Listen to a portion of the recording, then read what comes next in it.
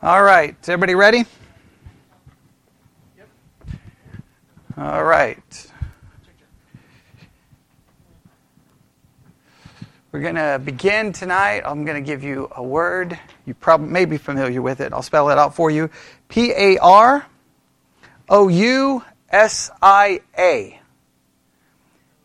P-A-R-O-U-S-I-A. Parousia. Anybody know what that means?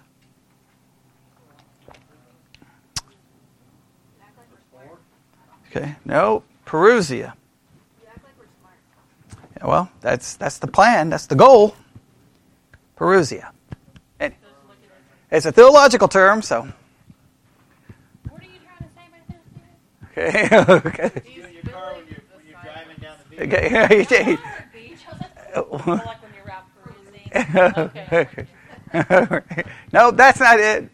It's a pretty commonly used word. It shows up in a lot of books. Like the book that I'm having right here.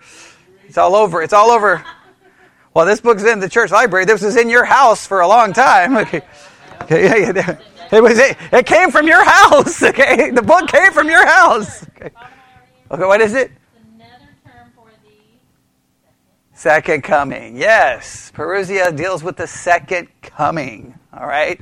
And it's a term used frequently in this book that I have right here called The Last Days According to Jesus. In fact, they use it, at least at the beginning, they pretty much use it exclusively when referring to the second coming. All right. In fact, I don't even think they define it. They just assume that you know what that is referencing. So it's a term that is used by some, but it references the second coming. The only reason I gave you that word is because just as many don't know the word or what the word means, I thought that would possibly happen.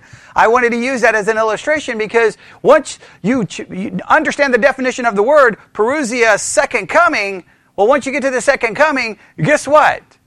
The confusion doesn't get any better, does it? People may not understand the word or what Parousia is, but when you say the second coming, there's very little agreement on anything related to the second coming.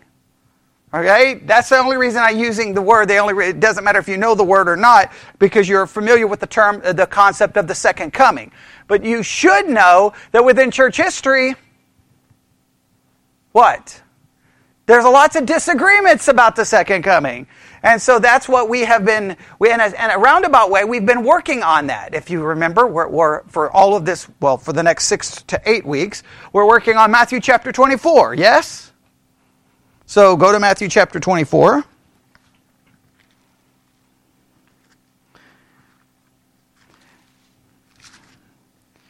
Matthew chapter 24.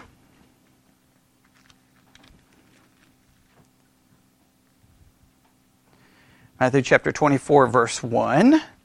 And Jesus went out and departed from the temple, and his disciples came to him for to show him the buildings of the temple.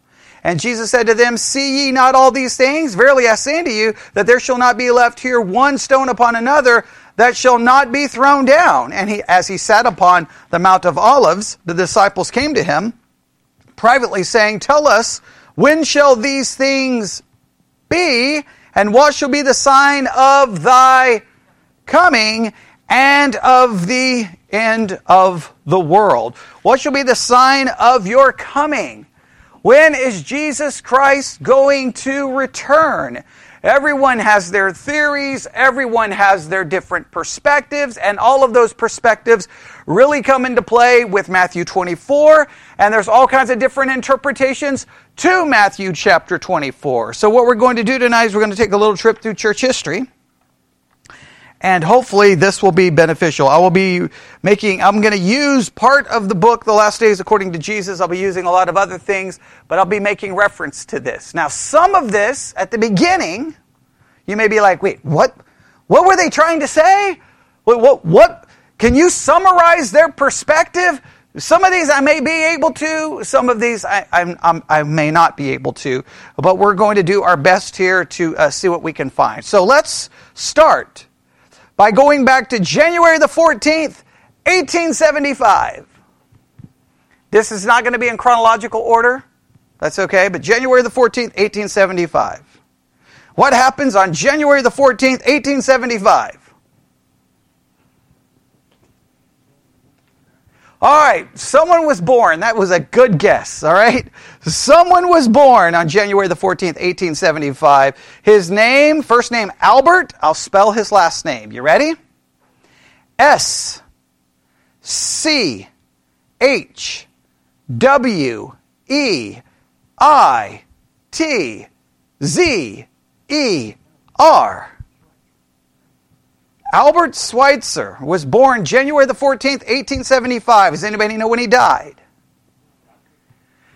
September the 4th, 1965. Albert Schweitzer wrote a book, some would call this a very famous book, called The Quest of the Historical Jesus. The Quest of the Historical Jesus, which appeared first in 1906 under a German title which I will not try to pronounce. The Quest of the Historical Jesus. There you go, okay. All right. 1906. I don't know the exact month or day. 1875. All right, The Quest of the Historical Jesus. As the German title suggests, right, and if we work on it, but okay, Schweitzer gave a critical analysis of developments in 19th century thought. All right? He basically, think about this. Let's think of it from this perspective. The book has a German title, right? We're dealing with 1906. Between the 1800s and 1900s, what was coming from Germany and Europe?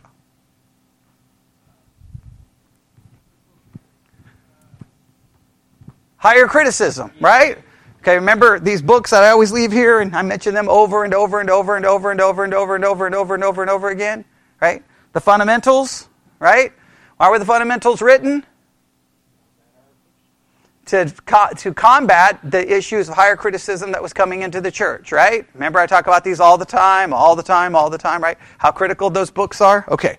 Well, so you know that this is going to have some things dealing with this, right? So he embraces some thoughts of some individuals, but then he attacks concepts of others, all right? As far as this, he attacked the concept of an ethical value kingdom that is totally immanent and evolutionary. That doesn't mean anything to us. That's okay. You can ignore that, all right? Some would argue that this concept of an ethical value kingdom was not rooted in the New Testament, but Enlightenment theology and ethical philosophy of Immanuel Kant. All right? Don't have to worry about any of that. In other words, there's lots of discussions here about philosophy, what is influencing what, and we can get into a lot of discussion. All right? Someone argued at this time that Jesus' preaching of the kingdom of God can only be understood in the light of and against the background of the world of thought of his time. Stop right here. Now, why is this important? Because whenever we start talking about Jesus coming, the second coming, what gets brought up over and over in this discussion about the coming of Christ or eschatology or end times? Kingdom. Just say kingdom. Right? Just say kingdom. All right? The concept of a kingdom. Right? Jesus is a king. King has kingdoms. This was an issue, and in fact, in a roundabout way, think about it, leading up to his death, right? Are you a king? My kingdom is not of this world, right? When they referred to Jesus as the king of the Jews, right? So this idea of a king and kingdom plays a part not only in some ways identifying Jesus, but what was his purpose? What was the spiritual kingdom that was at hand?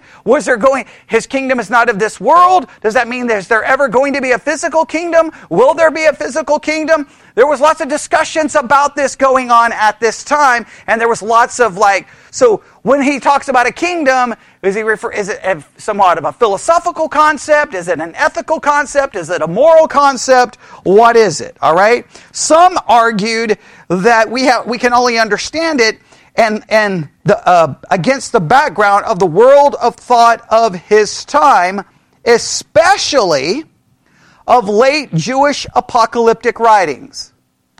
So some would argue, wait a minute, we can only understand what Jesus meant by looking at late apocalyptic writings. Okay, now, just so that you know everything that's going on here, what is happening here in all of this is trying to understand a biblical concept when maybe looking at the things outside of the Bible that may give us insight in how to interpret what's in the Bible. Now, this is a big issue in hermeneutics, okay? So before, we're going to take a little detour here. How much does one have to know about things outside of the Bible to correctly interpret what's in the Bible? The average Christian believes that they have to know how much outside of the Bible to interpret the Bible. None. I mean, that's a common Christian. I don't have to go read a history book. I don't have to read a philosophy book. I don't have to know about late Jewish apocalyptic writing. I don't need to know any of this, but I can read the Bible and understand it. Others are like, what are you doing? All right, so this gets into a big hermeneutical debate, and it's an important question. All right, on this view, every conception of the kingdom of God as an imminent community in course of development or as an ethical ideal is consequently to be rejected. For it becomes clear that the kingdom of God is a purely future and eschatological event, presupposing the end of this world and therefore cannot possibly reveal itself already in this world. All right, so some would argue, no. If we look at it from that perspective, this is what they say becomes clear. The kingdom of God is purely future. It's an eschatological event, in other words, an end-time event, presupposing the end of the world and therefore cannot possibly reveal itself already in this world. That when they're arguing that, at least in part, right, there were those who were like, no, we have to look at it from this perspective, and so when we think of the kingdom of God, that coincides with what? The end of the world. That's what I want you to take from that. Now, why is that important? Look at Matthew 24 again. What are the three questions the disciples ask? When shall these things happen, referring to the destruction of the temple? What shall be the sign of your coming? And the end of the world. Now, if this was present in Jewish apocalyptic writing, then that means basically what are they asking?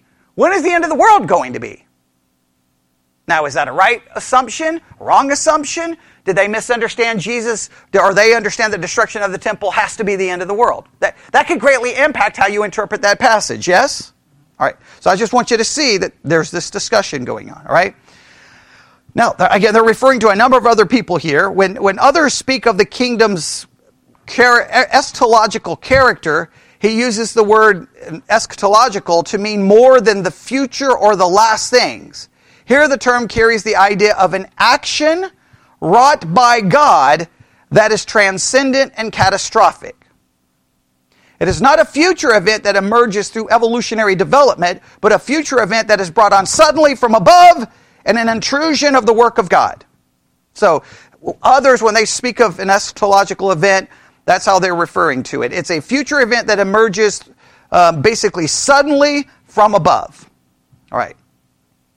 This concept of the kingdom of God was embraced by, who was born January the 14th, 1875? Albert Schweitzer. He saw this as the key to understanding the life and teaching of Jesus. Schweitzer called this view consistent eschatology. Though he sought to interpret the life of Jesus against the backdrop of a transcendent eschatology, he concluded that Jesus' own eschatological expectations had been unfulfilled. The historical Jesus believed that the kingdom would be inaugurated by a catastrophic act of God, but this divine act did not materialize. So according to Schweitzer, Jesus was like, it's going to happen. And it didn't. And some argue that's why Jesus said what words on the cross? My God, why hast thou forsaken me? Because the kingdom didn't come. The big catastrophic eschatological event didn't occur. All right? Okay? Oh, yeah, I'm not saying we have to agree with this. I'm helping you understand that when you get into eschatology, everyone just thinks it's like, just... Sometimes, I just... If I can help you understand this. Christians have this weird way of thinking, all right? This is the way Christians think, and it's kind of broken, but it happens to all of us, especially early in our Christian life, all right? See if I can illustrate this, all right? We think, in some ways, we think that somebody was just walking one day, and all of a sudden, boom, fell from heaven, a Bible leather-bound. Here's God's Word. It just showed up. Boom. Perfect. There it is. And no one had any questions, no one had any argument, and people started reading it. And they didn't know exactly, they were like, okay, what are we reading? And then all of a sudden, they walked about another, 10 or 15 miles, and all of a sudden, another book fell from heaven, and it was a systematic theology. Saying, this is what you believe. And so, how many Christians are like, I read my Bible, someone told me this is what I'm supposed to believe, and that's how it is. And many pastors preach it that way. Hey, it's simple. There's nothing simple. Because all you got to do is take a little trip back. I mean, how far back have we gone so far? Not very far, a couple of years. When was he born? 1875. And we're back in 1875, and what's going on? Higher criticism is all over the place. There's all of these views about what did Jesus mean about the kingdom of God. It's connected with Jewish apocalyptic writing, and Jesus thought that a kingdom was going to come, and it didn't come, so it was unfulfilled. And we may think it's crazy, but that just shows you all. You know how many crazy things happened between... Well, still, that was 1906 before Israel. Oh, well, yes, okay. But I'm just saying that they're not even worried about Israel at this point. But yeah, but you're right. Some things have not occurred. But I just want you to see that all the crazy things that was going on. All right? According to Schweitzer, Jesus underwent a series of crises. He expected the dramatic coming of the kingdom at different points of his ministry, such as when he sent out the 70. So their argument, when he sent out the 70, he thought the 70 was going to go out, and guess what was going to happen at the end? Boom! The kingdom. It did occur. So there was a crisis that he thought that it was all going to happen. All right. Jesus had to face postponements to his expectations. He finally hoped that his submission to the cross would provoke God to act. When that failed to happen, Jesus cried out, my God, why have you forsaken me? This was the anguished cry of a disillusioned man. No. This is, we're going through history here. Okay, just going through history here. Right? This is the view of Schweitzer. Okay, do what? No. Just understand, this is the introduction of the book, giving us all the different views. What the book is trying to establish, what I'm trying to establish, is that we always think that we come to a passage like Matthew 24, and we just think, well, just give me the answer. The answer is a long history of confusion. Okay? May not have been talking about his second coming. Okay. They didn't really understand that right then anyway. Well, right. But I'm just saying, Schweitzer just almost...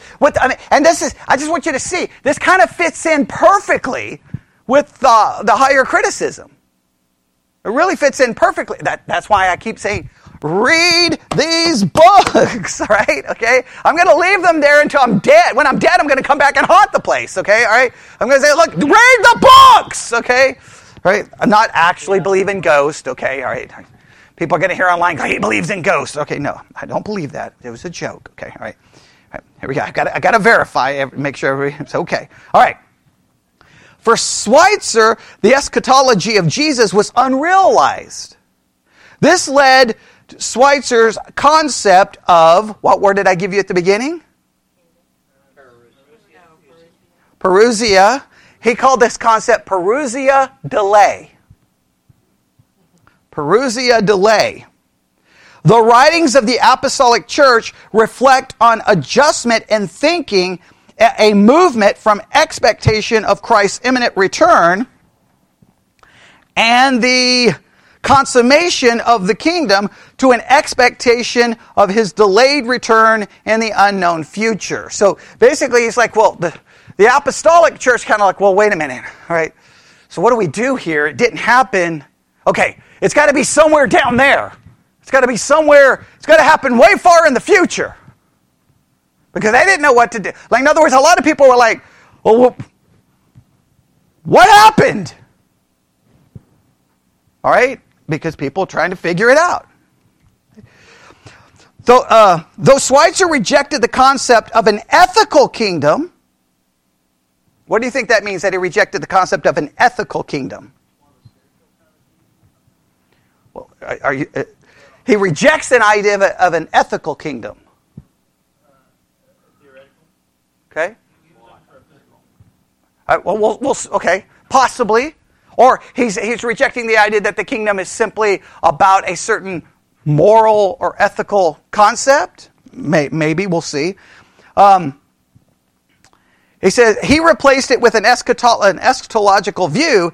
It was an eschatology that remained unrealized, though his view did not prevail among scholars. Schweitzer's work provoked many theories that wrestled with the problems he had raised. Okay, so he in other words, he kind of threw out this idea that Jesus was just teaching a kingdom of ethics. Schweitzer went with the idea he wasn't just teaching a kingdom of ethics; he was teaching a kingdom that was unfulfilled. I'm summarizing it to the best I can. Schweitzer went with the unfulfilled kingdom idea, that it was unfulfilled. All right? That's probably not a great way to summarize it, but that's the best I can come up with. All right? Everybody got that? All right, now we're going to jump in time. Well, we're not too far. Let's see. Well, we're going to jump in forward, at least we're going back to the birth date, all right? Schweitzer was born January the 14th, 1875. We're going to jump now to April, if I can read my own writing, April the 7th, 1884. April the 7th, 1884. And what happens on April the 17th, 1884? Another guy's born. Very good. Stephen's got it all right tonight. Okay, he's seeing a trend here, right? Every time I give you a date, he's going to say someone was born until I change everything up. No, okay. All right. The next thing that happens, C.H. Dodd is born. C.H. Dodd, D-O-D-D. C.H. Dodd. You can write that down. I forgot to open up the app here, so if anyone's posting anything in the chat. Here we go. Well, earlier there was a bunch. Okay. Yep, there's already two things going on here. All right. Okay, good. Twyla, she got the, what Parousia meant, all right? All right. Okay. So there's more there, but I'll get to that shortly. All right. So C.H. Dodd was born on April the 7th, 1884. He died September the 21st, 1973, I believe that's a 7. Okay. 1973. If I'm wrong, someone can correct me, but I'm pretty sure that that's a 7. Okay. All right. Everybody got this? All right. So how would we kind of summarize Schweitzer's view? An unfulfilled eschatology, an unfulfilled kingdom. All right. Schweitzer's work was followed by that of C.H. Dodd, who introduced a full-scale system of realized eschatology. We kind of go from an unrealized or an unfulfilled to a realized eschatology. For Dodd, the eschatological kingdom of God is ushered in during the ministry of Christ. When does Dodd feel the kingdom is ushered in? During the ministry of Christ. We're way before. We're way miles away from that. Okay, all right. Do what? Congregationalists, yeah. Eschatology. And he believed the eschatological kingdom of God is ushered in during the ministry of Christ. The presence of the kingdom is a common theme in Jesus' parable, as Dodd notes in the parables of the kingdom. And in another work, Dodd adds this, and I quote, the eschatology of the early church has two sides. On the one hand, we have the belief that with the coming of Christ, the fullness of the kingdom has arrived. The prophecies are fulfilled, and the kingdom of God is inaugurated on earth. On the other hand, we have the expectation of a consummation still pending in the future. There is some tension between the two in almost all the New Testament writings. They differ among themselves with respect to the relation conceived to exist between the fulfillment which is already a matter of history and the fulfillment which belongs to the future. All right? In the fourth gospel, the language of futuristic eschatology is little used. For Dodd, the kingdom is essentially a spiritual reality that has been completely realized where? No. In the past. In the past. Remember, during Jesus' ministry. Okay, but during Jesus' ministry. A spiritual reality. Spiritual reality.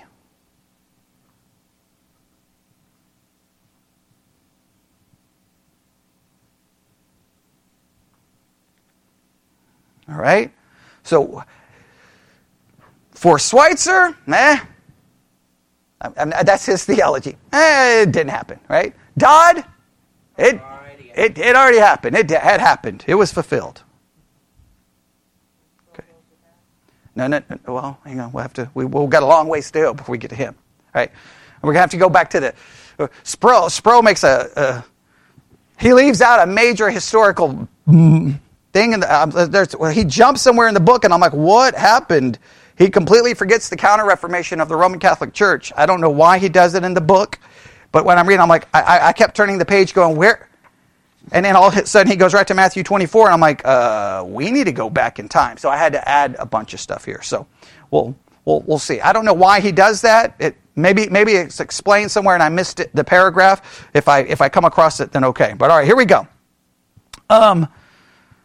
So for Dodd, the kingdom is essentially a spiritual reality that has been completely realized in the past. The tension between realized and unrealized eschatology has plagued New Testament scholars in our time. This still has plagued scholars. Has it been fulfilled? Has it not been fulfilled? Do we realized, unrealized? What do we do? Right? So again, just a lot of people sitting in the pew don't even realize all of these controversies even exist. Why? Because the people in the pulpit hide the fact that these controversies exist. Which I do not know why. Well, I know why. Because I know the average person is never going to, pick up a book like this and read it. Now, someone in this church did. Because that's how the book ended up in y'all's house. Okay? Yeah, exactly, yeah. She's the one when, I think, very early on, she said, have you ever read that book called The Last Days According to Jesus? And I'm like, oh, yeah, I have. Right? And then she was like, oh, like she couldn't believe it, right? Okay. All right? So, some people will, but most will not. All right. Do I want to jump to his name here? Okay, I'm not going to give his name right now. All right. So attempts to relieve this controversy have been offered by a number of people. He names some people, but I'm not going to name one of them right now. Both of those scholars have sought to understand the New Testament concept of the kingdoms of God in terms of present and future. So some go with this idea, not realized, some go completely realized, and some go, well, yes and no. That there's a past, but there's still got to be a future. Right? So some try to go in that direction. All right, we're not getting anywhere as far as we need to go. All right, in fact, one scholar made it popular, the concept of the already and the not yet.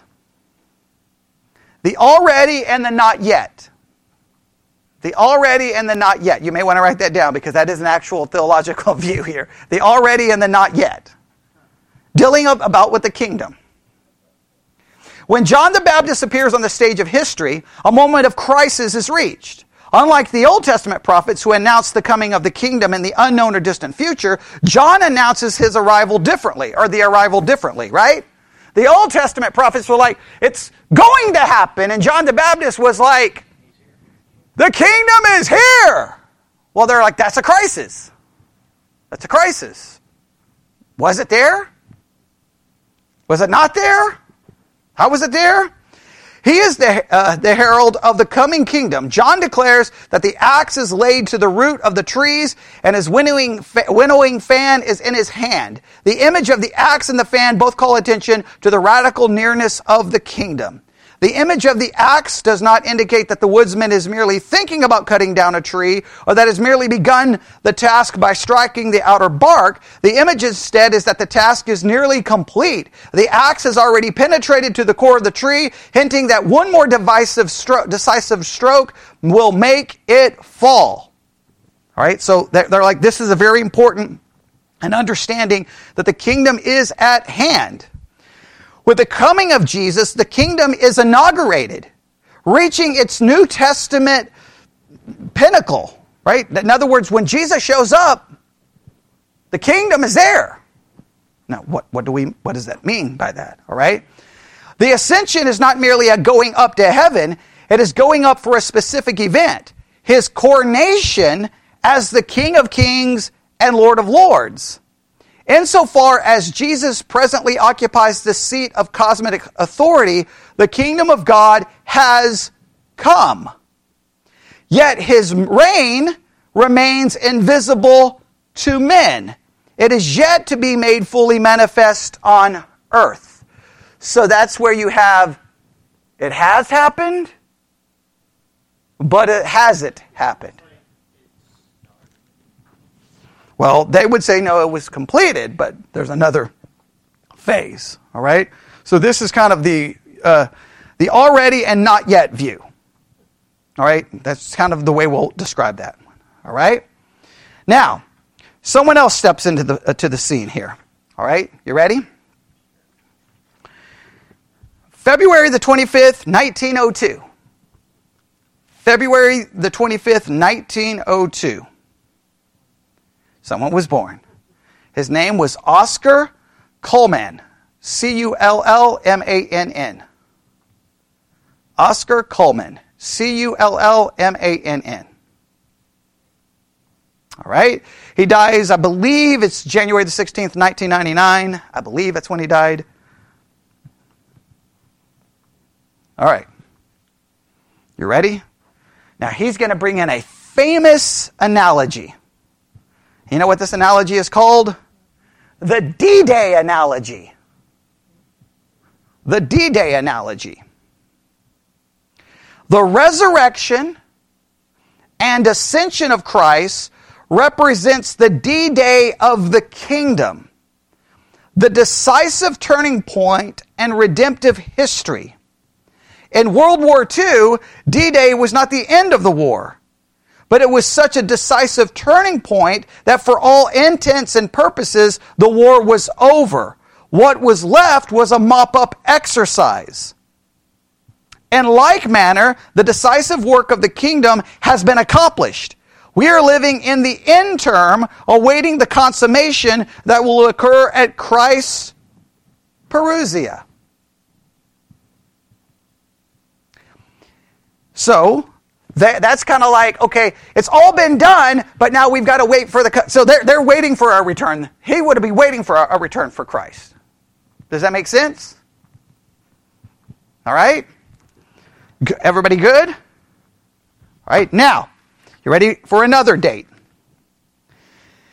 November the 18th, 1800.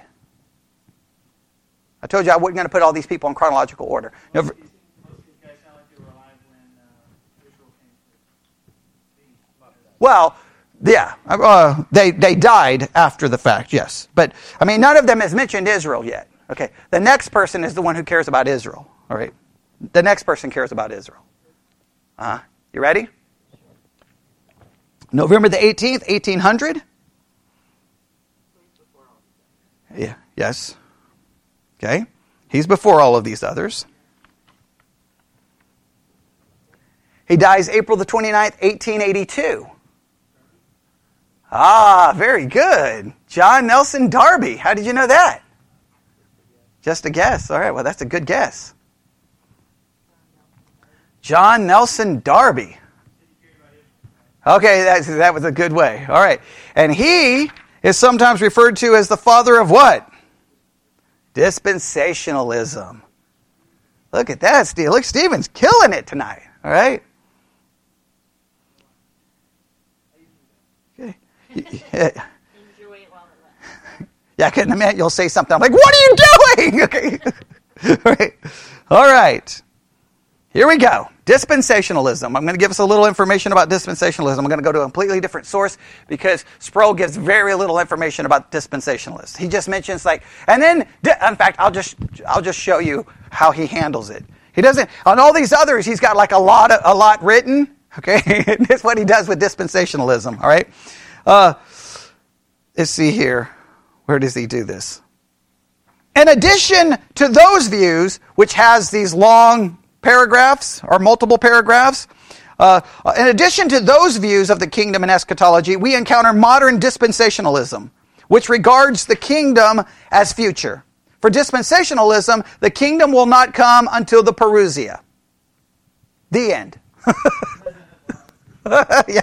He's like, I'm not going to do much with a dispensationalist. We're just going to move on. Okay. He doesn't even mention Darby. Okay, which is kind of like, well, wait a minute. You mentioned all of these other people. How come Darby doesn't even get a mention? Like, if you're going to deal with the kingdom of God, Darby doesn't get a mention? Yeah, I'm the way.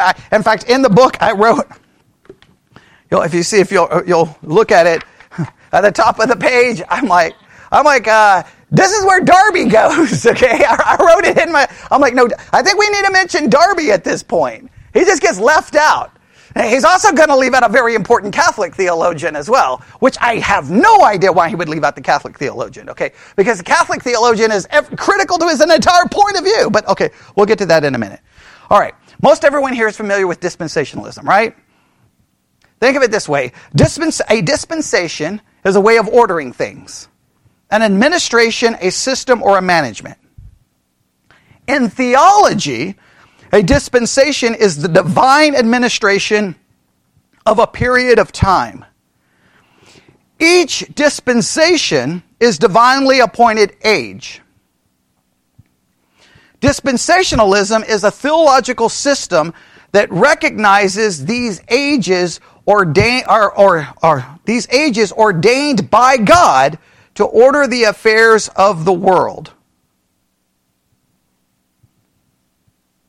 Now, you ready for this? Dispensationalism has two primary distinctives.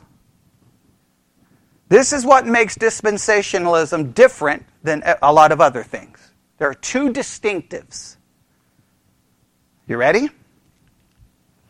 One, a consistently literal interpretation of Scripture, especially dealing with biblical prophecy. Sound familiar? All right, now, let me make it very clear. When we say literal, because a lot of times when someone says, oh, so you take everything as literal? No, we take everything literal unless the text clearly indicates it's using some kind of symbolic or figurative language. When Jesus says, I am the bread of life, we don't believe he's a loaf of bread, right? Does that make sense? Okay, so you take it as literal unless the text demands, that's not working out. Okay? But a consistent literal interpretation. Now why is this so important?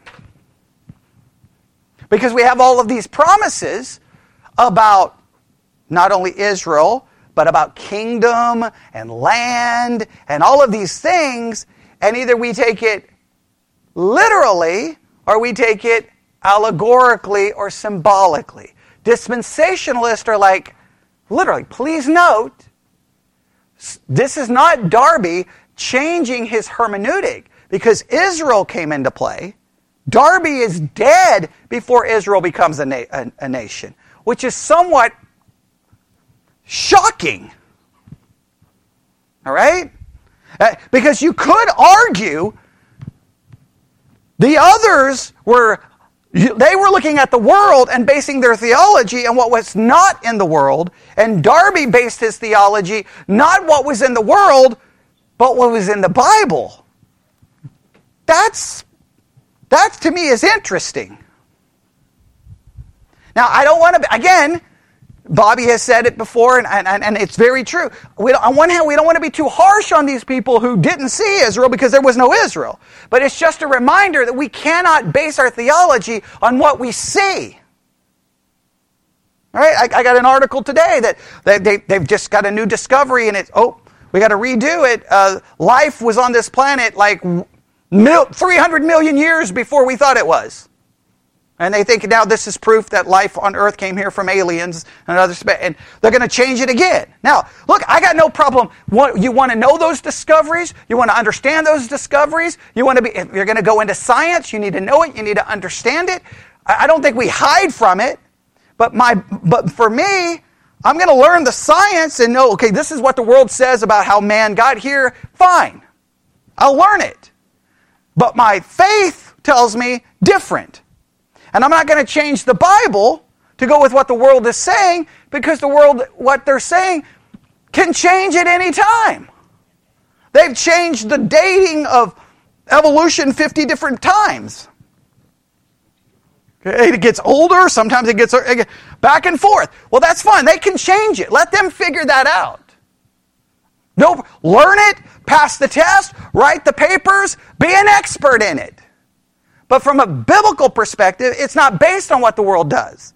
Darby, I think, is just interesting that he comes up with a concept, and his concept is based on a hermeneutic that says it's got to be understood literally.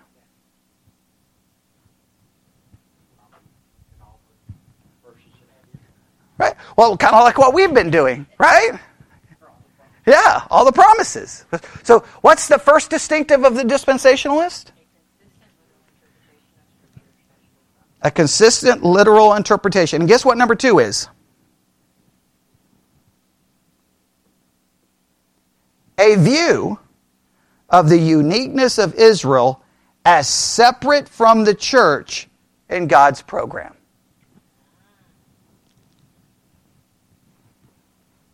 They're like, Israel's not the church. The church is not Israel. Israel's separate. Now, again, that's just insane. He's doing this in the 1800s. Israel doesn't become a nation again until 1948, right? Or 47? 48? Okay. Right. It's a number, so I may get it wrong. So, isn't that amazing? So whenever you're writing a book about eschatology, I don't think you can just leave Darby out of it. I don't think you can just go, well, dispensationalists come along. Wait a minute. We're talking about the kingdom here, right? I mean, the dispensationalists, I hate, so it's usually in the reform world, where it's like dispensationalists are dumb, ignorant hicks. They don't get anything. And I hate that. That's not fair. Now, I understand dispensationalists get a bad name because of the craziness that's sometimes associated with it. Jesus is coming back tomorrow, and I understand that. But what I try to do is don't judge dispensationalism by the crazies that maybe believe the same theology. Separate the theology from the crazies. This is a pretty... Is there anything crazy about saying I should interpret the Bible literally and Israel's different than the church? How is that crazy? How does that make one dumb or like something's wrong with you? You know, you're not smart as we are because we read Reformed theology. Well, I read Reformed theology too. I like the literal approach. Because here's the reason I like the literal approach. Because I take it literally when it says a virgin will conceive and bring forth a child. I take it literally when it says that he's going to be bruised for my transgressions. All those prophecies were literal. When it said Tyre and Sidon would be destroyed, it literally was destroyed. So like when I see prophecy after prophecy being literally fulfilled, how can I go to the next prophecy and go, no. That has nothing to do with, I don't even like putting it in the world of Reformed and not Reformed. Leave the Reformed and non-Reformed out of it. It's just, how do I read my Bible? Does that make sense? All right, now, there are 7 dispensations. I'm not going to go through all of the everything here about that. We could do a lot of talk about dispensationalism. But that's who? Darby, and I think, let me see here. No, I did not. I think I had an article which literally refers to him as the father of dispensationalism. But, okay, whatever, right? To me, yeah, well, we could get into a whole discussion there, but we won't. All right, so they mentioned him, all right? Then, guess where they come from? Did they mention him? Or... No, they don't mention him. I'm saying they mention dispensationalism. Yeah, Darby is not even mentioned by name at this point in the book. All right, completely left out. Guess what is mentioned next? Boy, that would have nothing to do with this. Okay, all right. Yeah, he was doing so good, and then he had to keep answering. Okay, all right. What would be next? Starts with a P. Preterism. Preterism comes into play. Preterism. This is what he says. Likewise, various forms of preterism have emerged. Preterists argue not only that the kingdom is a present reality, but also that in a real historical sense, the parousia has already occurred. The parousia has already occurred. All right? Now, they trace, perhaps the most important scholar of the preterist school is J. Stuart Russell. 1878. Don't write that down. Don't write it down. Because I have no idea why he goes to 1878. I have no idea what in the name of bubblegum is happening in the book. Okay? So I'm going to close this book.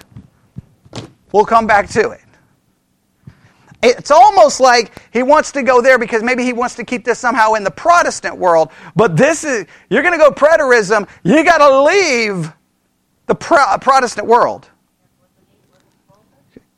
What? Do what? Yeah. Right. So what did I say? If you're going to go back to the origins of it, you got to leave the Protestant world. Yeah, you got to completely leave it. All right? So, here's what we're going to do. Let me go back to my notes because I had to write notes here because I had to leave the book. All right? You ready? Mm-hmm. We're going to go back to the Counter-Reformation. All right? Anybody know the dates for the Counter-Reformation? Oh, no. Way before the 1600s.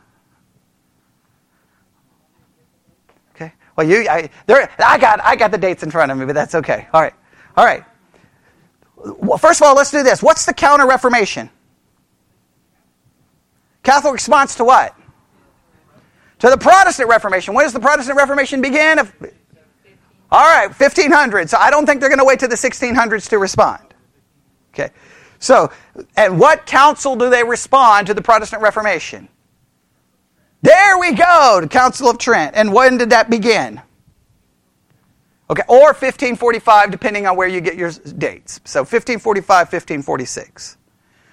All right? And the council ends in around 1563. But when does the Counter-Reformation really end? 1648, with what is conclusion of the European Wars of Religion. 1648. And I always forget to look up this person's name, so I'm going to have to spell it out for you because I don't know if I know how to pronounce it correctly or even come close. All right, but here we go. You ready? At the time of the Counter-Reformation, and I don't think I wrote down, we may have to look up this person's name to see when he was born and when he died, okay? Because I didn't write this down in my notes. All right, here we go. At the time of the Counter-Reformation, the Jesuit Catholic by the name of Louis D.E. L-U, so his first name L-U-I-S, okay, D-D-E, and then his last name is A-L-C-A-S-A-R.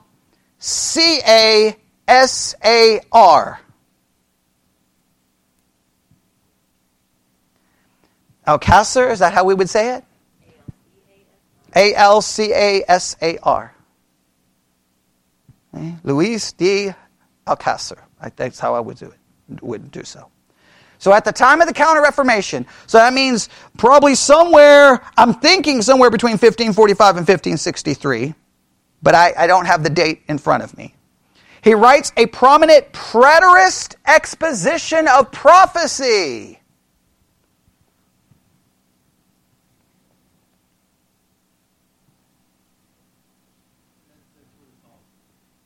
Just a prominent exposition of prophecy. All right. Now, why do you think he wrote a preterist view of prophecy during the Counter-Reformation? Why? Does anybody have any speculation? Play detective here, right? Go full-blown detective on me.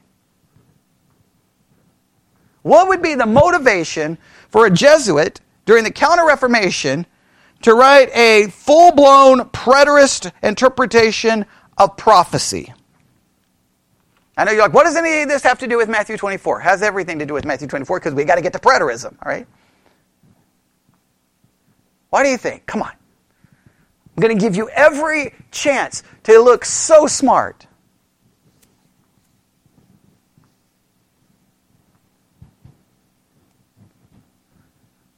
For those listening online, we did not go off the air. That's just silence. Okay. Oh, think. It's Counter-Reformation. Counter-Reformation. Okay. Why do you think a Jesuit priest would come along and write a preterist prophecy or preterist understanding or explanation or exposition of prophecy from a preterist point of view during the Counter-Reformation? What would be the motivation to do this during the Counter-Reformation?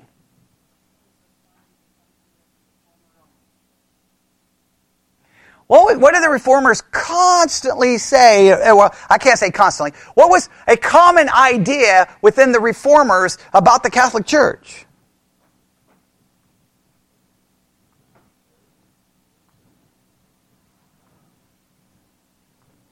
Pope is Antichrist.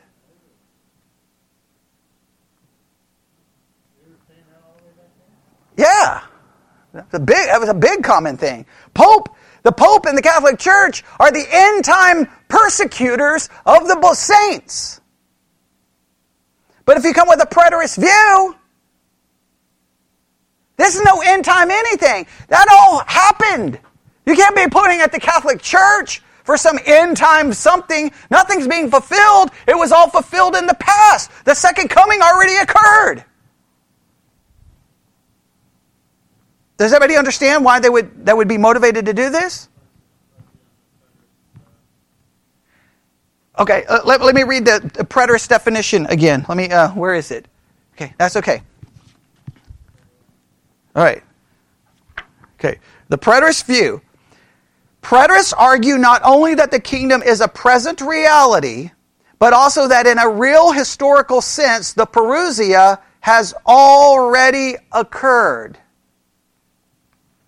If it's already occurred, then you're not looking to the Antichrist or the end time apostasy or the end time persecution. It's done.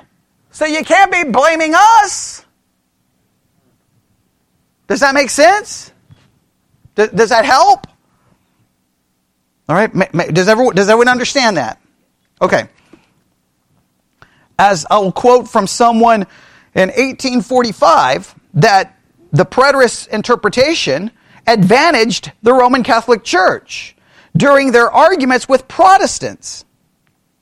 And a commentary in 2000 described preterism as a Catholic defense against the Protestant view, which identified the Roman Catholic Church as a persecuting apostasy.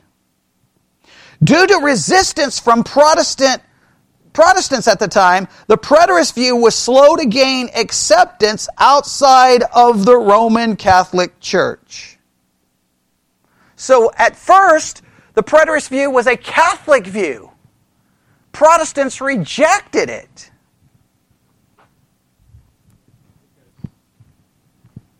Because it was being used against the Protestants.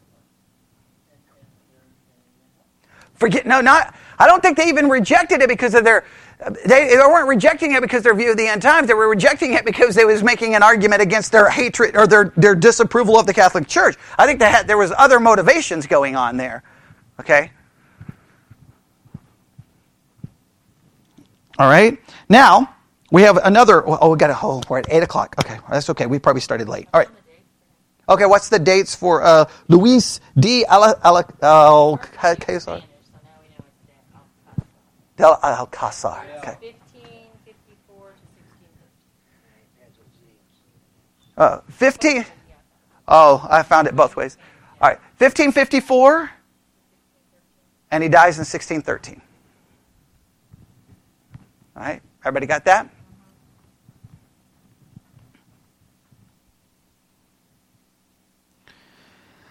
All right, now, among Protestants, preterism was first accepted by Hugo, Hugo, and his last name is spelled Grotius.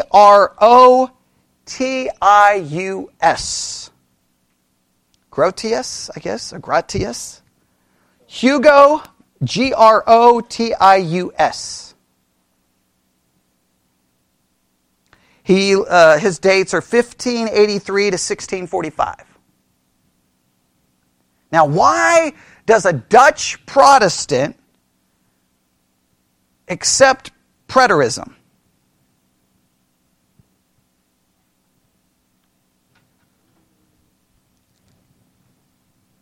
Why do you think? Anybody? Why do you think? Why would a Protestant come along and go, okay, we're going to accept this. I'm going to accept this preterism from the Catholic Church. Why?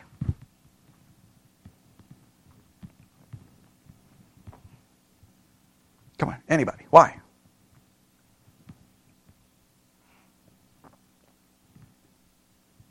Because he wants everyone to get along. He wants to build a bridge between the Protestants and the Catholics, and we can agree with we may not be able to agree with you on justification, but we can agree with you on preterism. Right? I'm kind of trying to summarize it to the best. I'll read from one source. A Dutch Protestant eager to establish a common ground between Protestants and the Roman Catholic Church was Hugo Grotius. His first attempt to do this was in his commentary on certain texts which deal with Antichrist. It attempted to argue that the text relating to Antichrist had their fulfillment in the first century. Protestants did not welcome such views, but Grotius remained undeterred, and in his next work, Commentaries of the New Testament, he expanded his preterist view to include, are you ready for this? Are you ready for this? He expanded his preterist view to include the Olivet Discourse. Dun, dun, dun, dun.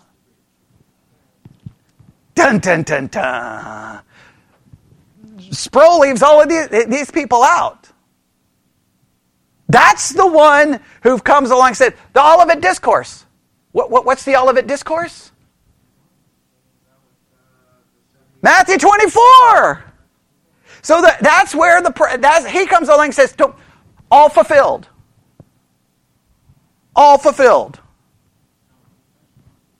Yeah, I mean, depending on what kind of preterist you are, the whole thing has been fulfilled. That's the whole, I want to make sure you understand. The preterist view, everything has been fulfilled. Even what?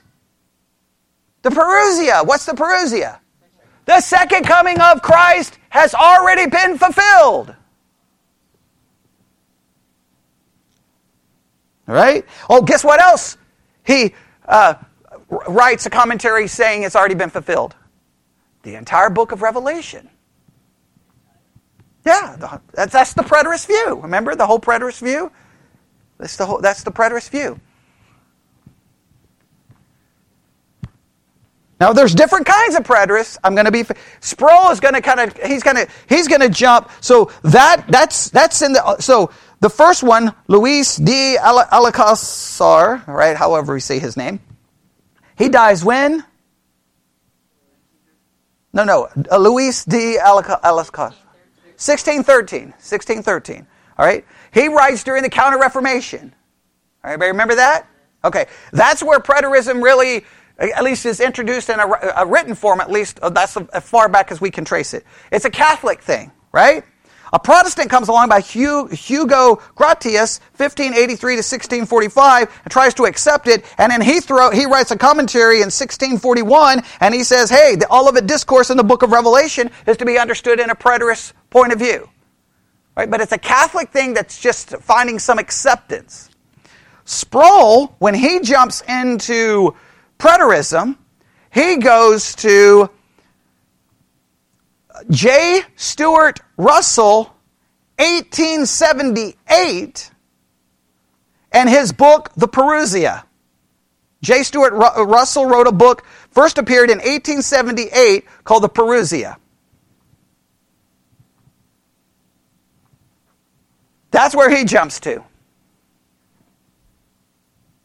To me, it's just weird. He's got these other people that you're kind of like, okay, so Schweitzer? I mean, do we even really I guess that's kind of important to know, right? Dodd? I guess that's kind of important to know, right? Oscar Coleman? I guess that's interesting to know, but it doesn't really seem to do a lot, right? Darby, he just ignores. And then he jumps to 1878 to J. Stuart Russell, and I'm like, whoa. If you're getting ready to give me, in fact, look, here he's got the entire outline of the life of James Stuart Russell. Entire life, when he received his degree, everything about him. And I'm like, wait a minute, this is a book about preterism. Shouldn't we go back to Luis de Alcázar and Hugo Grotius? Now, I don't know why he leaves them out, but I know why some people would want to leave them out. Why would some people want to leave them out?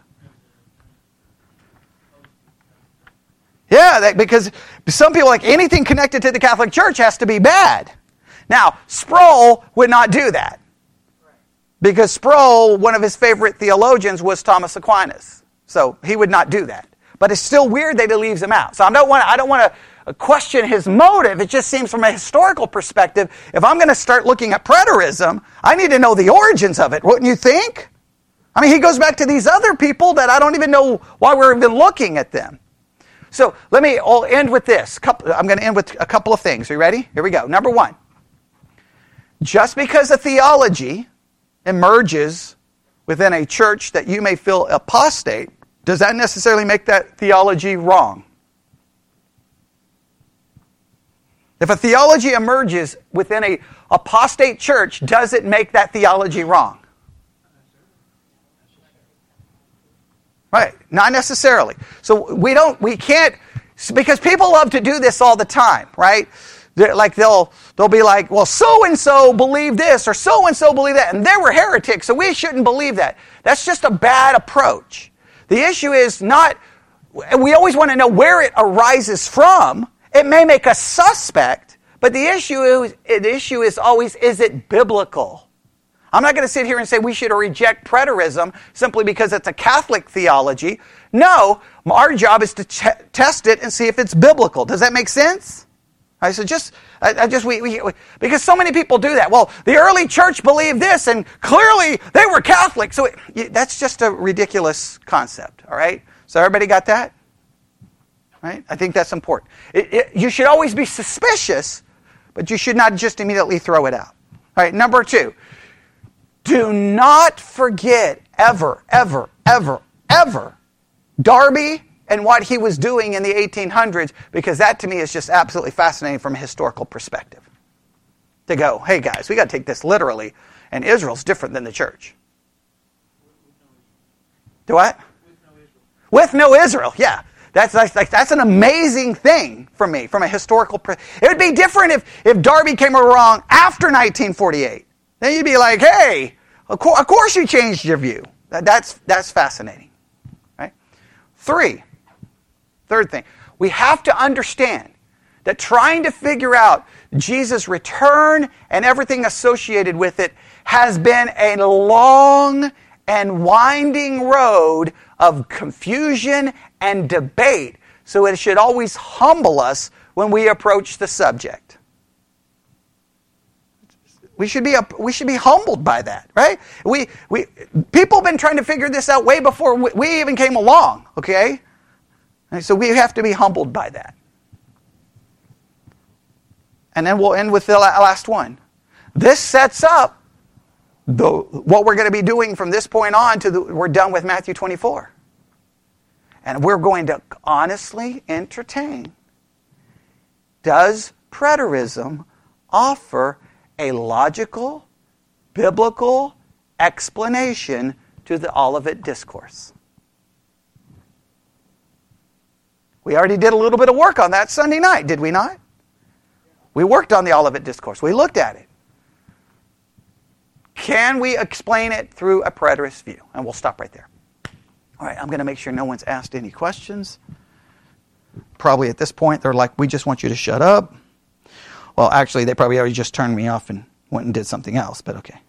All right. Just a couple of comments. All right. Let's pray. Lord God, we come before you this evening. Lord, we thank you that we have the ability to study the history of the church, to see what people struggled with, and we just let us never think that we are smarter than them. Let their struggle humble us, that we're just trying to figure it out to the best of our ability, and let us consider each position, think it through logically and biblically, and just help us pursue and search for the truth. And we ask this in Jesus' name. And God's people said,